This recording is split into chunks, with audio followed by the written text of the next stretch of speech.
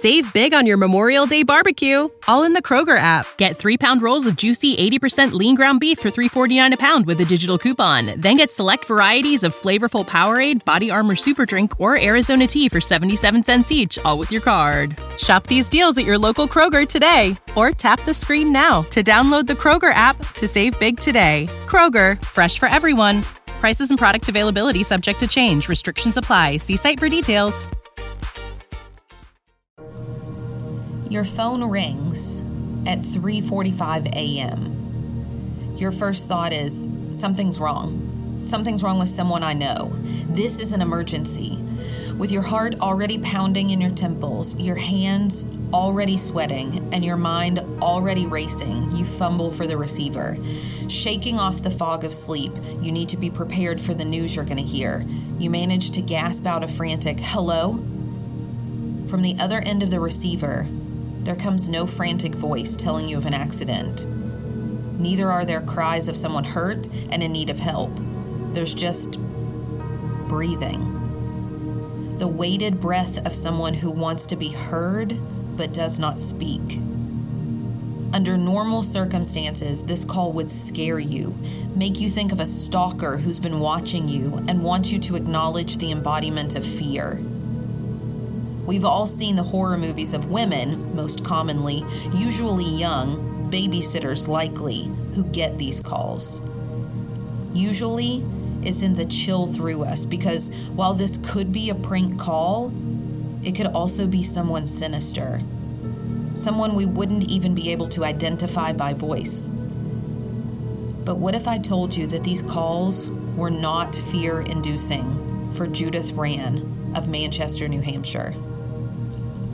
Instead, her heart rose into her throat out of hope and not fear, thinking this could be her missing daughter, trying to give a sign that she's still alive.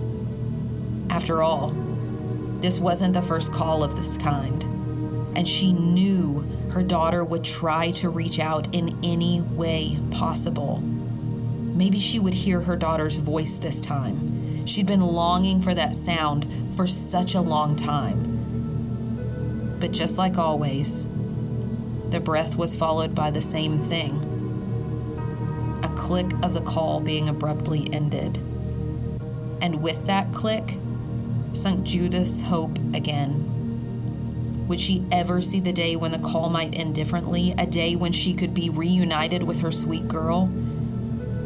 This is the case of Laureen Rann.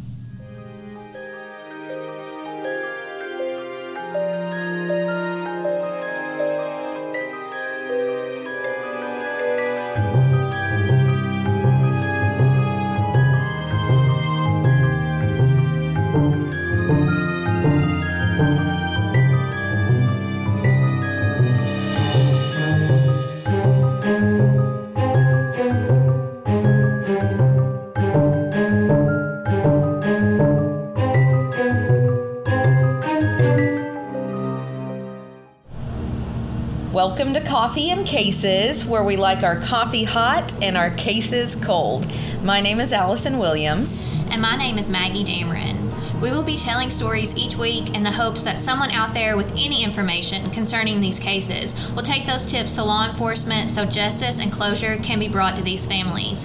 With each case, we encourage you to continue in the conversation on our Facebook page, Coffee and Cases, because as these families know, conversations help to keep their missing family members in the public consciousness, helping to keep their memories alive. So sit back, sip your coffee, and listen to what's brewing this week. This is the story of the one. As head of maintenance at a concert hall, he knows the show must always go on. That's why he works behind the scenes, ensuring every light is working, the HVAC is humming, and his facility shines. With Grainger's supplies and solutions for every challenge he faces, plus 24/7 customer support, his venue never misses a beat. Call quickgrainger.com or just stop by. Grainger, for the ones who get it done. Maggie, part of the reason I chose today's case is because it takes place during spring break. And I know it's only January, but I am ready. Living for spring break. Yes, hoping for snow days, already counting down the days until spring break, because spring break can be such a fun time. And teenagers, which is what Maggie and I teach, especially here in the United States, they look forward to spring break so much because this is a chance to get out of town, usually to a warmer climate where we can soak up the sun, spend time with our friends, all of that awesomeness. Yeah. I can just think about, like, college spring break. You were ready to go to the beach. You were ready to tan. Now I'm ready to sleep and watch Netflix, but, Not grade. Yeah. Yeah, that sounds pretty good to me right now. That's my spring break, not grading. Well, I looked, and I was curious, like, how long something like spring break had been in existence. But what I did find is that dating back even to the ancient Greeks and Romans, this arrival of spring was lauded. We celebrated the growth of new life, and there was this, spring was worthy of joy and admiration. So for our story today, when spring break of 1980 rolled around, the last thing 14-year-old Laureen Rand wanted to do was to stick around Manchester, New Hampshire, right? When the weather's a little colder. Peace out. Yeah, going I'm somewhere warm. Bye. Well, and especially if it meant sticking around and tagging along with her mom, as she usually did with her mother, to one of her mother's boyfriend's tennis matches. And that because that would be away from her friends. And spring break, even if you're not getting to get out of town, it's at least a chance to unwind with your friends. And so Laureen was like, really, hanging, not that she didn't love her mom, obviously she did, but she's 14. Right, and she would always tag along with her mom to those tennis tournaments, and this was just a time when she just wanted to be by herself. And it was at least a nice day, even though it was a little bit chilly. The temperature on that day had risen to 58, which was still, even though it's a little cold, 30 degrees higher than it had been in Manchester just 2 short months earlier. Well, in true teenager fashion, Laureen batted her blue eyes at her mom and begged her to stay at home with her friends just for the day. Right, Mom, you go on to this tournament. Just let one me day. be home. Just one day. Let me stay home. And, her mom was going to be back by the late hours that night, right? It was just one day. Just one. Laureen's brown hair draped in her face as she ran her finger on the scar on her upper leg that was caused by an accident falling on glass, and she waited for her mother to respond. And her mother, Judith, comforted herself with the knowledge that Laureen was a good girl. She got good grades at Parkside Junior High School, and she had drug Laureen along to a lot of these tennis tournaments recently. So maybe Laureen did deserve a day, just her and her friends. Okay, her mom said. Laureen's elation at that response had to have been unmistakable. The thought of it made Judith smile as she descended the 3 flights of stairs from her apartment to the front door of the apartment building. That smile was replaced with terror, however, when she returned early the next morning at 1:15 a.m. What she noticed first was that the front door of the apartment building was unlocked. But sometimes that happened when one of the other tenants was in a hurry, unintentionally left it open. What was odd, though, was the darkness. Usually, the ceiling lights flooded the common area with their warm glow, but the first floor was dark.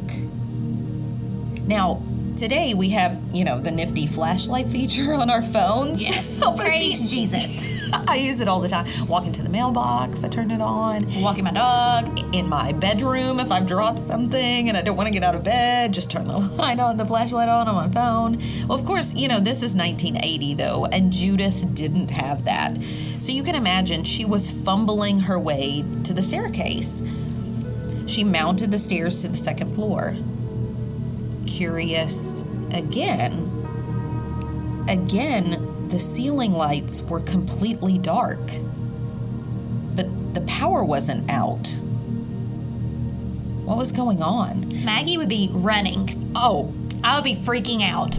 First of all, I'd call somebody on my phone. Well, but you didn't have cell phones. You didn't have that in 1980. So now I would be calling somebody. Yeah. Like they could help me through the phone. Like they could save me from an attacker. Mom, right? I'm walking up to my house. If I don't talk to you and I suddenly disappear, call 911. I totally do that, though, even though that's silly. But yeah, then, I mean, what do?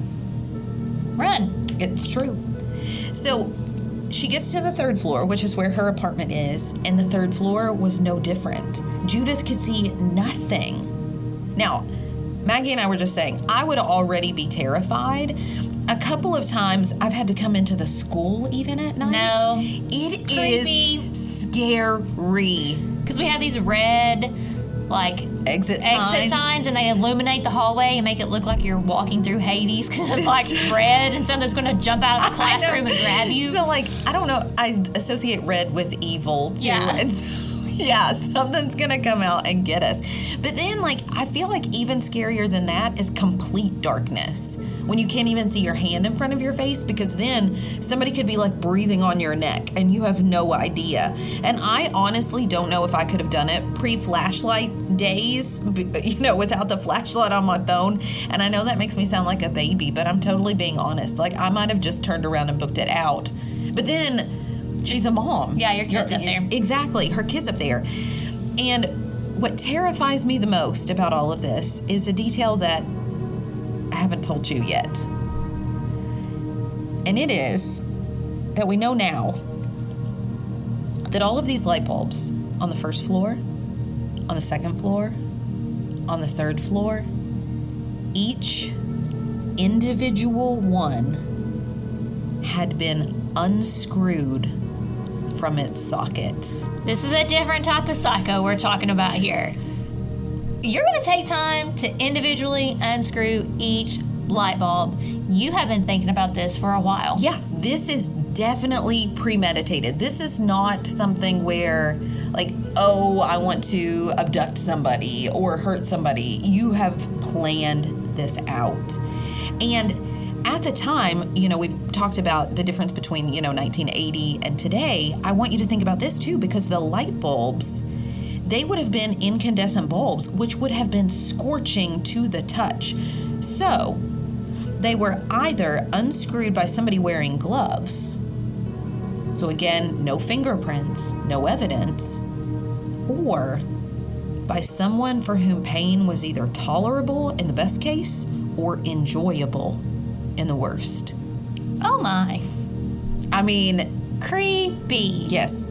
That freaks me out. But, again, Judith didn't have this information at the time. She didn't know this. We know it now. And she was way more bold than I am. She had to get home to her daughter, Lorene.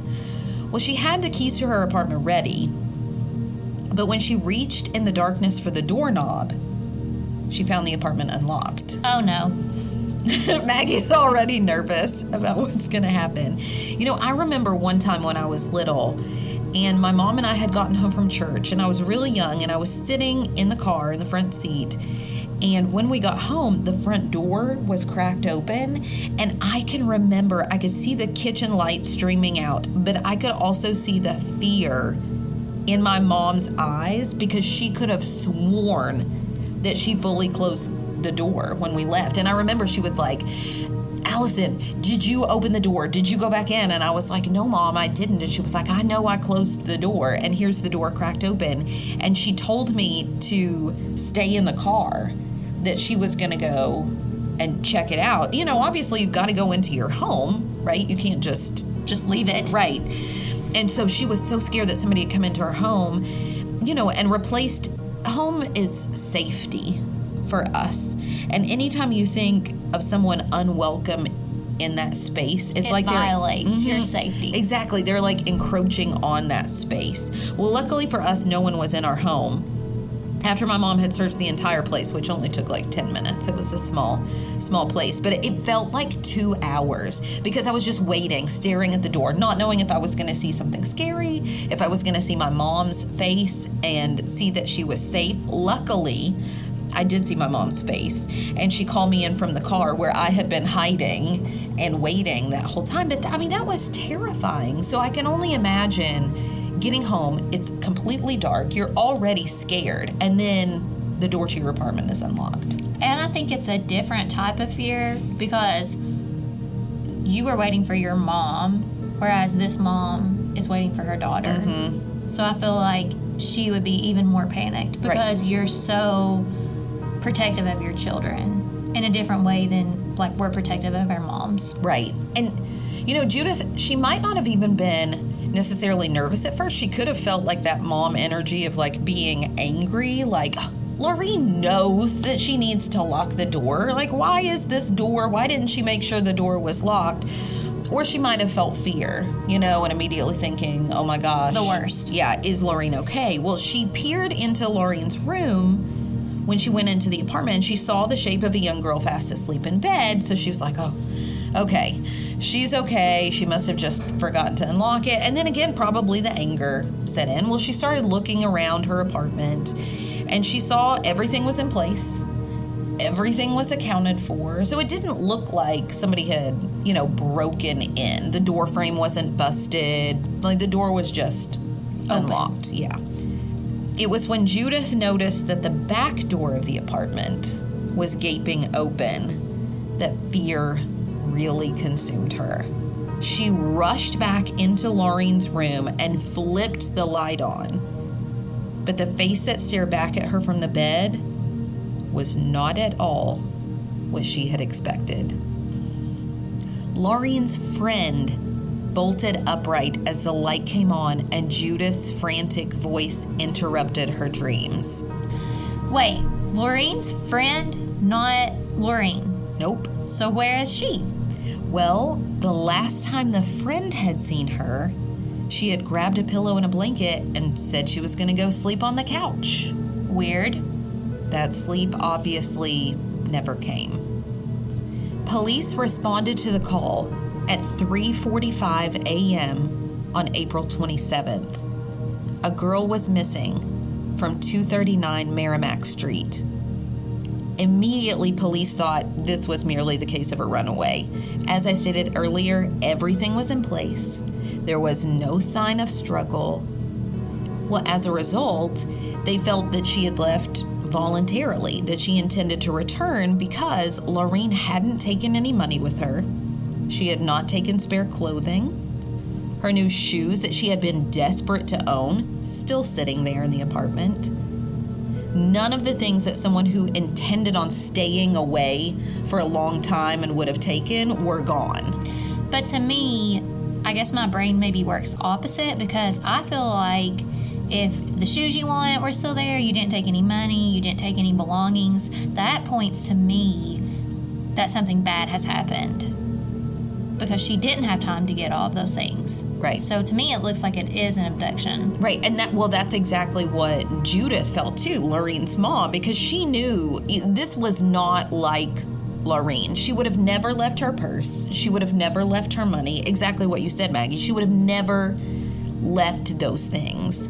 And honestly, I can't imagine how hard that would be to have the police believe that your child had left voluntarily, but then in your heart of hearts that even though the signs seem to support their theory, that was not your child. I can just see the frustration building because even hearing about cases like this, I get so frustrated because I feel like, I know there's like a protocol that they have to follow, but sometimes I feel like police in our minds drag their feet because we're like, why aren't you doing this? Why aren't you doing this? Mm-hmm. But I feel like as a parent, and if it was my child, I couldn't imagine the frustration.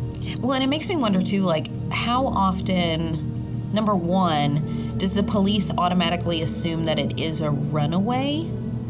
And then number two, how often are they right? Well, I did. When Anthony and I went to Washington and we toured the FBI building, I talked to one of the retired special agents, which was kind of cool. Oh, that's fancy. And I brought up the Amy case, but obviously they're not going to say anything. But he did say that in cases of missing children, the FBI are involved immediately, which I didn't know. In all cases? Yeah. He said in all cases, Well, we talked about that before. immediately. You asked that question. I was like, I don't know, because I always thought... It was like, because he said the way that people, like movies, portray the FBI is not really true, that they're involved a lot quicker than what we think they are. Right, because we think like it has like to our last escalate, resort or something. to a certain point before FBI gets called in. And that's not the case. So they do a lot of work. Yeah. Well, Judith believed there had to have been something or someone that made her go. Piecing together what the friend told the police that night and what the friend told Judith later, here's what we know of April 26th, after Judith had left for the tennis tournament. According to a 2005 article about Lorene Rand, published in the Union Leader and written by Sean Wickham, the friend told Judith later that earlier that day, Lorene had helped out at the local store in restocking the beer and the wine coolers. Is that allowed? I mean, I didn't think so, but that's what the friend reported to Judith. She was helping to restock the beer and wine coolers. Hey. Yes. Well, this corner store where she was helping out was a popular one for local teens because the workers would sometimes turn a blind eye, not check ID, and brush off underage drinking as some sort of like rite of passage and not as a major concern. Not okay. No. Again, we're teachers. Yeah. We're rule followers. Yeah, so we we're do like, not break rules. this Two is wrong. no-nos. Yeah, on so many levels. Well, we know that Lorene was able to get some alcohol, and then she called two friends, one boy and one girl, to come over and drink with her and to hang out. So, Lorene! I know. So she asked to stay home. Her mom's like, you know what? She's a good girl. She did decide to drink, which, not the best decision. Well, sometime in those late hours, the male friend who was over there heard voices in the hallway.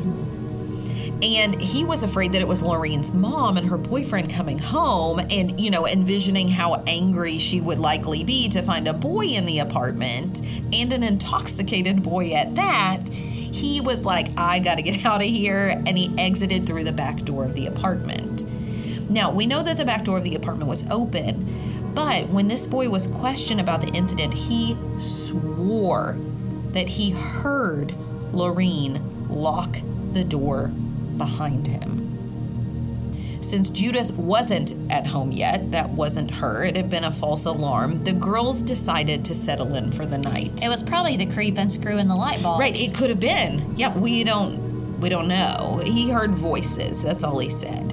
Well, they were settling in for the night, and at first they were both squeezed into Lorene's bed until Lorene decided to move to the couch. So, I mean, good friend move, right? You keep the comfy bed. I'll go to the couch. I'll go sleep on the couch. What happened after that move to the couch, we do not know to this day, even now, even nearly 40 years later. When you need mealtime inspiration, it's worth shopping Kroger, where you'll find over 30,000 mouth-watering choices that excite your inner foodie. And no matter what tasty choice you make, you'll enjoy our everyday low prices, plus extra ways to save, like digital coupons worth over $600 each week. You can also save up to $1 off per gallon at the pump with fuel points. More savings and more inspiring flavors make shopping Kroger worth it every time. Kroger, fresh for everyone. Fuel restrictions apply. Save big on your Memorial Day barbecue, all in the Kroger app. Get 3-pound rolls of juicy 80% lean ground beef for $3.49 a pound with a digital coupon. Then get select varieties of flavorful Powerade, Body Armor Super Drink, or Arizona tea for 77 cents each, all with your card. Shop these deals at your local Kroger today, or tap the screen now to download the Kroger app to save big today. Kroger, fresh for everyone. Prices and product availability subject to change. Restrictions apply. See site for details. In October of 1980, so a few months after Lorene's disappearance, there was a break in the case, but a break that would only lead to more questions. Judith, Lorene's mom, got her October phone bill, and there were 3 unexplained long-distance charges from California. Well, Judith knew that she didn't make any of those calls herself, and she had no connections to California. Well, back then, and I don't know if there are still things like this today, because we don't even have a home phone. Right. So I don't know if there are things like this, but back then you could charge long-distance calls to your home phone bill. So, like, let's say, your kid is away at college. You could say, hey, here's this charge card number. You can use it to call home, and it will charge our phone bill. I didn't know that was a thing. Yeah. Apparently in, like, the 80s and the 90s. So, how far was the phone bill from her disappearance? So she disappeared in April, and this phone bill was in October. Weird. What are you thinking? Why would she have random phone calls to California on her phone? Oh, Maggie, you just wait. There's going to be all kinds of random phone calls. So with these long-distance charges, she saw them on her bill. She's like, I know I didn't make these. And knowing that this is a possibility that, if you're traveling out of state, you needed to call home, you could just enter in this information for a charge number, and that call would be charged as an additional fee to your normal phone bill. She started thinking, what if that's Laureen who's making these calls? Right? California? Well, from California. Oh. But she's thinking, who else would know the charge card number? Unless she had it wrote down and the creeper that unscrewed the light bulbs had it. And maybe she didn't even realize or remember that she had written it down and could have stolen it. But she didn't take anything with her. Right. Yeah, Laureen didn't. And I don't know if that would be a number that you would naturally memorize. So you're right. There's a lot of, again, as I said, more questions. Strange. Well, police traced the calls. And remember, there are 3. 2 of them originated from the same hotel in Santa Monica, California, and those same 2 calls, both of them, called a different hotel in Santa Ana, California. So call number 1 from Santa Monica, California hotel to Santa Ana hotel. Call number 2 from Santa Monica, California hotel to Santa Ana hotel. So curious, right? Why, if she were going to call and use this, if it is Laureen, why wouldn't she call home? Why or 911. Right. Or 911. Well, the third call, which was different from the other 2, was to a teen sexual assistance hotline. Now, I couldn't find exactly what that hotline was for. Yeah, I didn't know that was a thing. That's what it kept saying, was teen sexual assistance hotline. So I don't know if this is like a hotline where you can ask questions about sex or about protection, or is this a hotline for support for people who had experienced sexual abuse? I couldn't find any information about exactly what it was. It's a very vague title. It is about.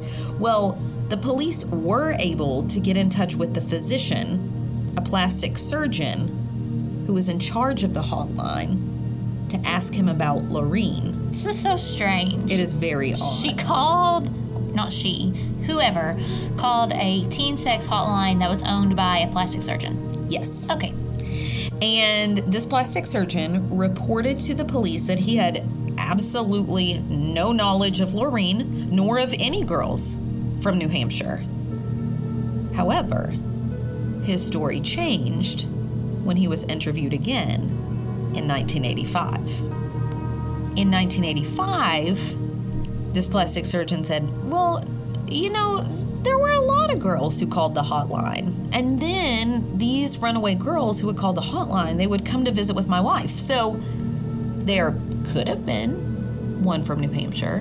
I feel like if there's runaway girls coming to your house to visit your wife, perhaps you should notify the police, plastic surgeon. Right. And I think that's weird. Like, why are if he's in charge of the hotline, which means I would think he would be the expert, why are they coming to visit his wife? Why are they coming to visit you, period? I mean, that's creepster. That's creepster territory.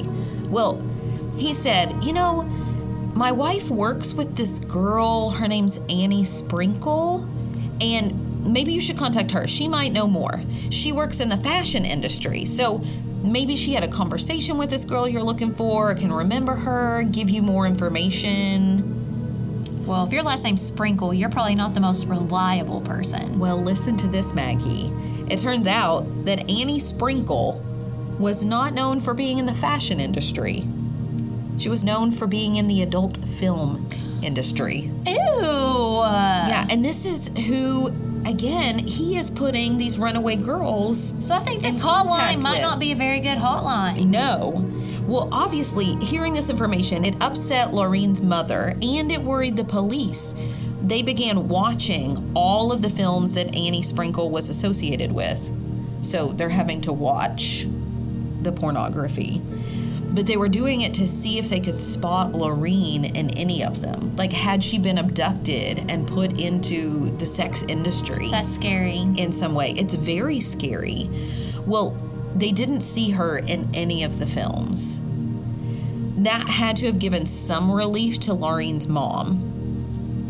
Until it turns out that the other 2 phone calls, those from the hotel in Santa Monica to the hotel in Santa Ana that I mentioned a minute ago, Yeah?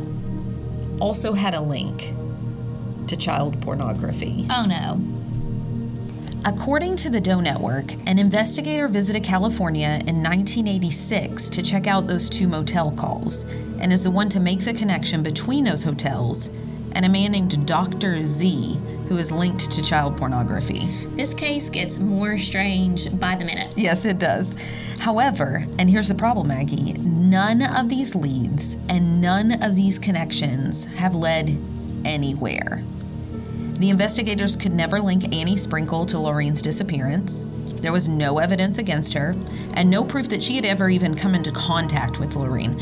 And I mean, just because she's involved in the adult film industry doesn't mean that she would be involved in, recruiting a young girl into the same industry. Additionally, those same investigators were never able to link that weird hotline, remember, with the creepy dude. Creepy plastic surgeon, to Dr. Z. So even though police eventually shifted their perspective from a teen runaway to foul play, and both leads did have links to pornography, there were no viable connections between the 2 ever established. Of course there weren't. No. And by the way, I didn't do much research into this Dr. Z because he's linked to child pornography, and I don't even want to have any sort of We're not going to Google search history. No, I'm good just knowing. He's Dr. Z. Yes. Done. Yes, pseudonym. But is Laureen out there trying to show that she hasn't disappeared? Various sources have reported that a friend of Laureen's, Roger Maris, had his mother call him into the phone one afternoon in 1986. She said that someone was on the line calling themselves Laurie or Laureen and saying she was Roger's ex-girlfriend. He didn't get to speak to anyone that day, and we still don't know if it was really Laureen who made that phone call, but it leads us to this question: was she still out there? So she apparently called her ex-boyfriend, but he didn't get to the phone? She wasn't on the phone when he got to it. So, but if it's not her, who would know her life enough? Because if it's a random abduction, I wouldn't feel like they would know who her ex-boyfriend is. Or know the number to Or call. know the number, exactly. And so that makes me feel like maybe she is out there. So did she leave voluntarily and maybe she was afraid to come home for fear of disappointment? Or not realizing, obviously, that her friends and her family just want her home, regardless of anything that may have happened.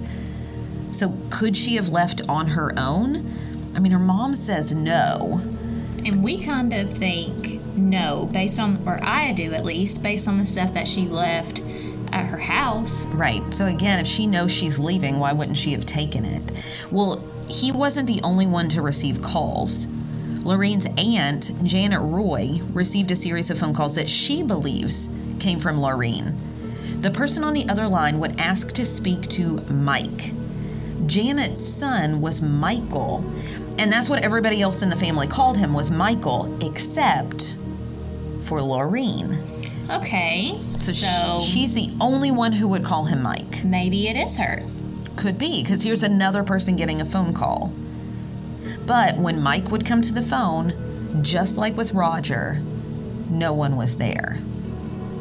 So that's the curious part, is because if you're going to reach out, why would you then not say anything or not be on the other end of the phone? Right, hang up before you have that connection. Maybe she has just like a few minutes, and by the time they get there, she has to hang up. Maybe people don't know that she's making phone calls. It could be. Well, Laureen's mom, Judith, also received similar anonymous calls in the year after Laureen's disappearance. And as I mentioned at the beginning of the episode, those calls would come in always at 3:45 a.m., which interestingly is the early morning hour at which the police arrived at Judith's apartment to begin their investigation in Laureen's disappearance. See, and that makes me think it isn't her, because one, she's not going to know what time the police arrived at her house. Unless you were watching. Right. And then two, if you are a psycho and you're into mind games, that would be the perfect time to call someone and try to get their hopes up that it's their daughter calling. Right. And just like those other calls, no voice ever accompanied these, only breathing and the unmistakable click of the call ending. After that first year, while the calls came less frequently, they continued. Each year at Christmas, a call would come, and as soon as it was answered, it ended. These calls continued until Judith changed her number. And I'm torn on this, Maggie. I mean, part of me feels like I would never be able to change my number. What if it were my daughter? What if it were Laureen and this was the only hope of keeping her alive, or the only hope that she needed to give her kind of the fortitude to keep going? You know, was hearing my voice, even if she couldn't talk. So, again, I just keep going back to the fact that she isn't talking. I feel like if it is her, she's there by force, and she can't speak or can't remain on the phone for a long time, and that's why she always hangs up. Right, so what if somebody's holding her captive and they'll just let her hear the voice on the other end of the line but not talk? Or she can sneak and call really fast and then has to leave. Yeah, and I would at least want my child to have that. Yeah, I don't think I could ever change my number. But then, you know, at the same time, what if this were not her? And it was the person who did something to my child, like you mentioned, Maggie, playing mind games, trying to torture and torment me. And I do think that it would be hard to move on with your life regardless if something like this happened, but it would be even harder if you had that continual reminder. Yeah, because it's like you wait for that. Like every Christmas, you're going to wait for her phone call. Every day at 3:45 a.m., you're going to wonder, are you going to get a phone call? Right, and if it doesn't come, then the crushing blow. Right, exactly, that would have.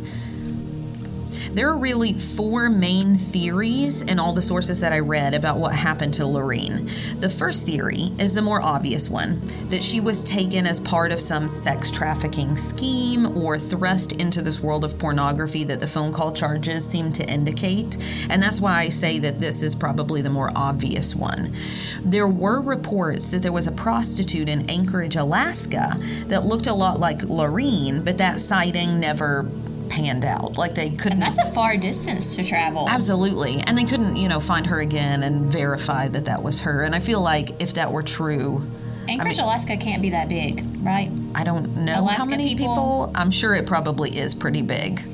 But even in a large city, if you started asking if people knew that she was a prostitute in kind of what area of the city, then I would think that they would be able to easily find her. Start asking questions and find her. The second theory is that, as both her mother, Judith, and her friends were aware, Laureen wanted to be an actress. And the second theory posits that Laureen and her friends had staged the abduction so Laureen could run away. Could they have taken out the light bulbs, in some sort of staging?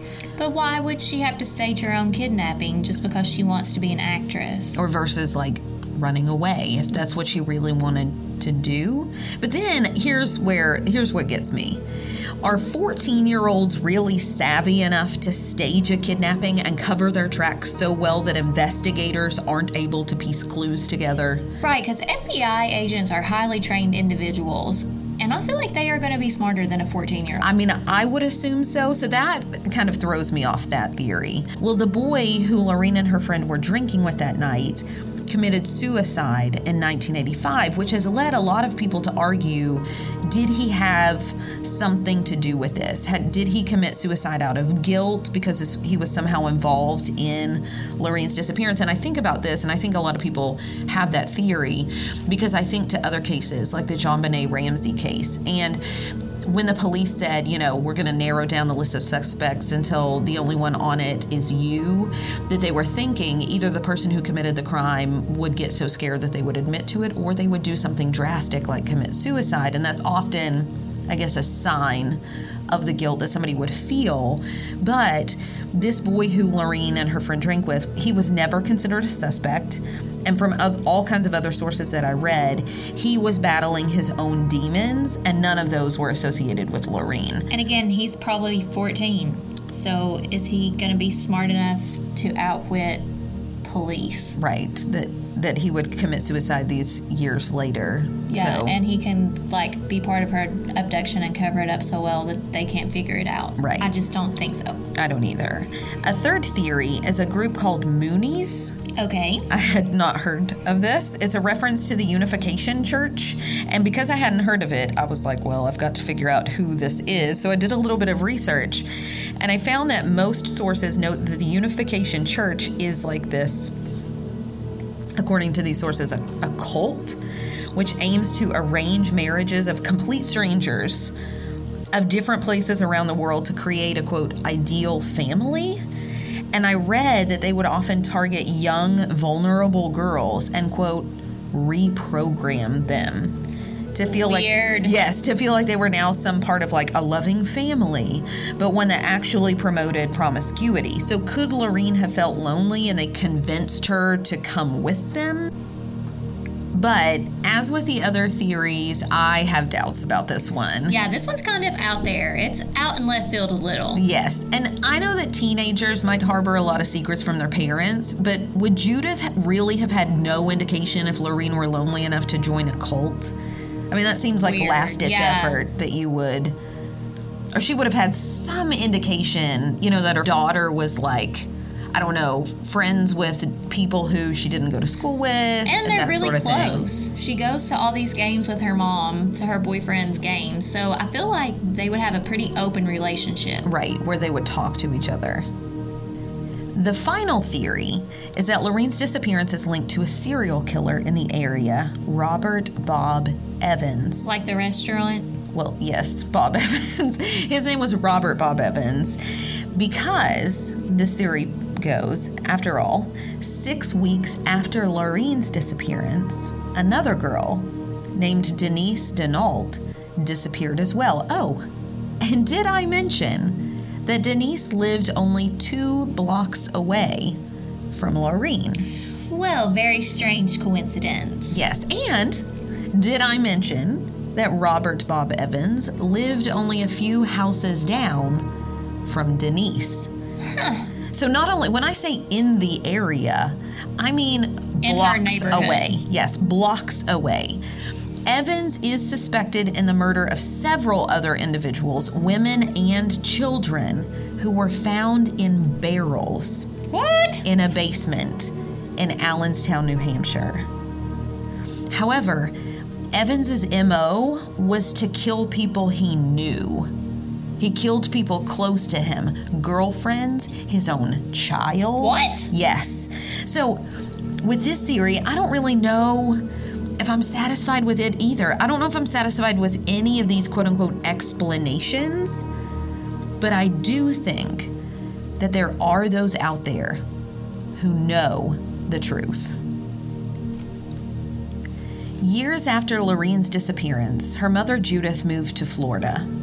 While she doesn't get those anonymous calls any longer, she still believes that it was Lorene who made them, not someone sinister. In fact, Judith feels like Loreen's friends actually know more about her disappearance than they are telling. Judith and the police are still desperate to solve this case. That article by Sean Wickham in the Union Leader that I mentioned earlier cites retired Detective Lieutenant Tony Fowler of the Manchester Police Department. Detective Fowler said, quote, "This is the one I wished I could have solved before I retired. It's one of those cases that was challenging, and I really wanted to find her, one way or the other." He continued by adding, quote, "Honestly, I think she left that apartment with somebody she knew, or left to meet someone," end quote. But if that's the case, my sleuth hounds, then you are likely questioning, like Maggie and I are, who had taken the time to unscrew each individual light bulb. Why was the front door to the apartment building open? Why was the apartment unlocked? Could Loreen and her friends have staged an abduction? Or was she stolen away in the darkness of that night? Anyone with information concerning Loreen's disappearance should call the Manchester Police Department at 603-668-8711. Again, please like and join our Facebook page, Coffee and Cases Podcast, to continue the conversation and see images related to this episode. As always, follow us on Twitter at Cases Coffee, on Instagram at Coffee Cases Podcast, or you can always email us suggestions to coffeeandcasespodcast@gmail.com. Please tell your friends about our podcast so more people can be reached to possibly help bring some closure to these families. Don't forget to rate our show and leave us a comment as well. We hope to hear from you soon. Stay together. Stay safe. We'll see you next week.